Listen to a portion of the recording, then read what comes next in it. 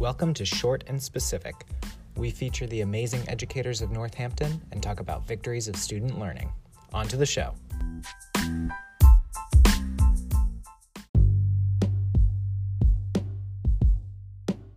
So what's your name and what do you teach? My name is John Ziskowski, and I'm a fourth grade classroom teacher.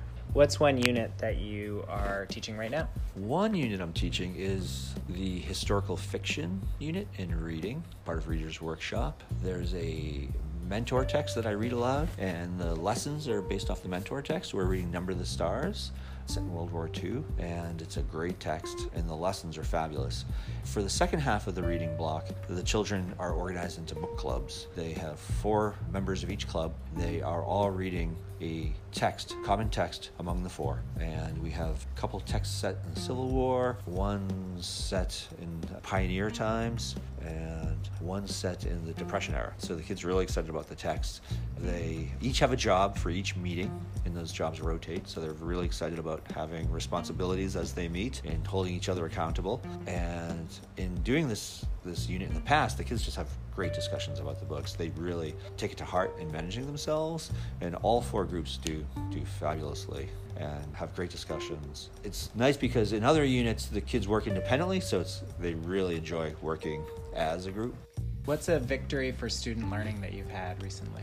In math, we're on our unit studying decimals and fractions, and just this week we were working on mixed numbers, adding and subtracting mixed numbers. In math, it's really important to give kids a lot of different access methods into the material. Some kids work well with manipulatives, some kids are very numerical, don't like using manipulatives, and so this week we were working on adding mixed numbers, and we had a lesson on using a number line. We had a lesson on using the standard algorithm as you would with whole numbers. For some kids that clicked.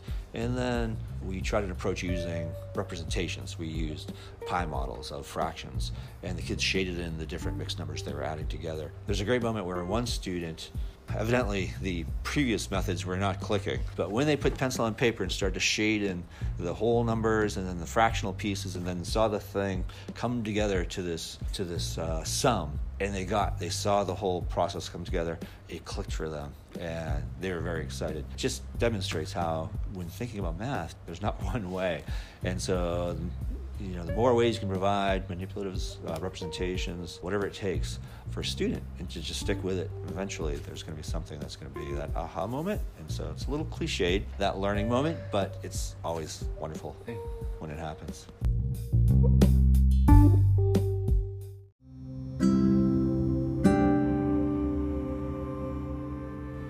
From storyteller researcher Brené Brown's 2000 TED Talk about the critical importance of vulnerability.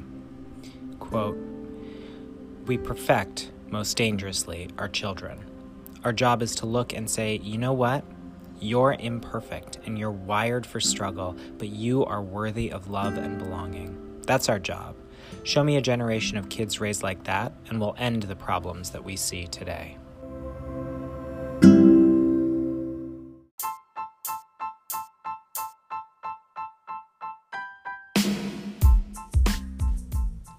Thanks for listening, and let us know about a victory for student learning you've had recently.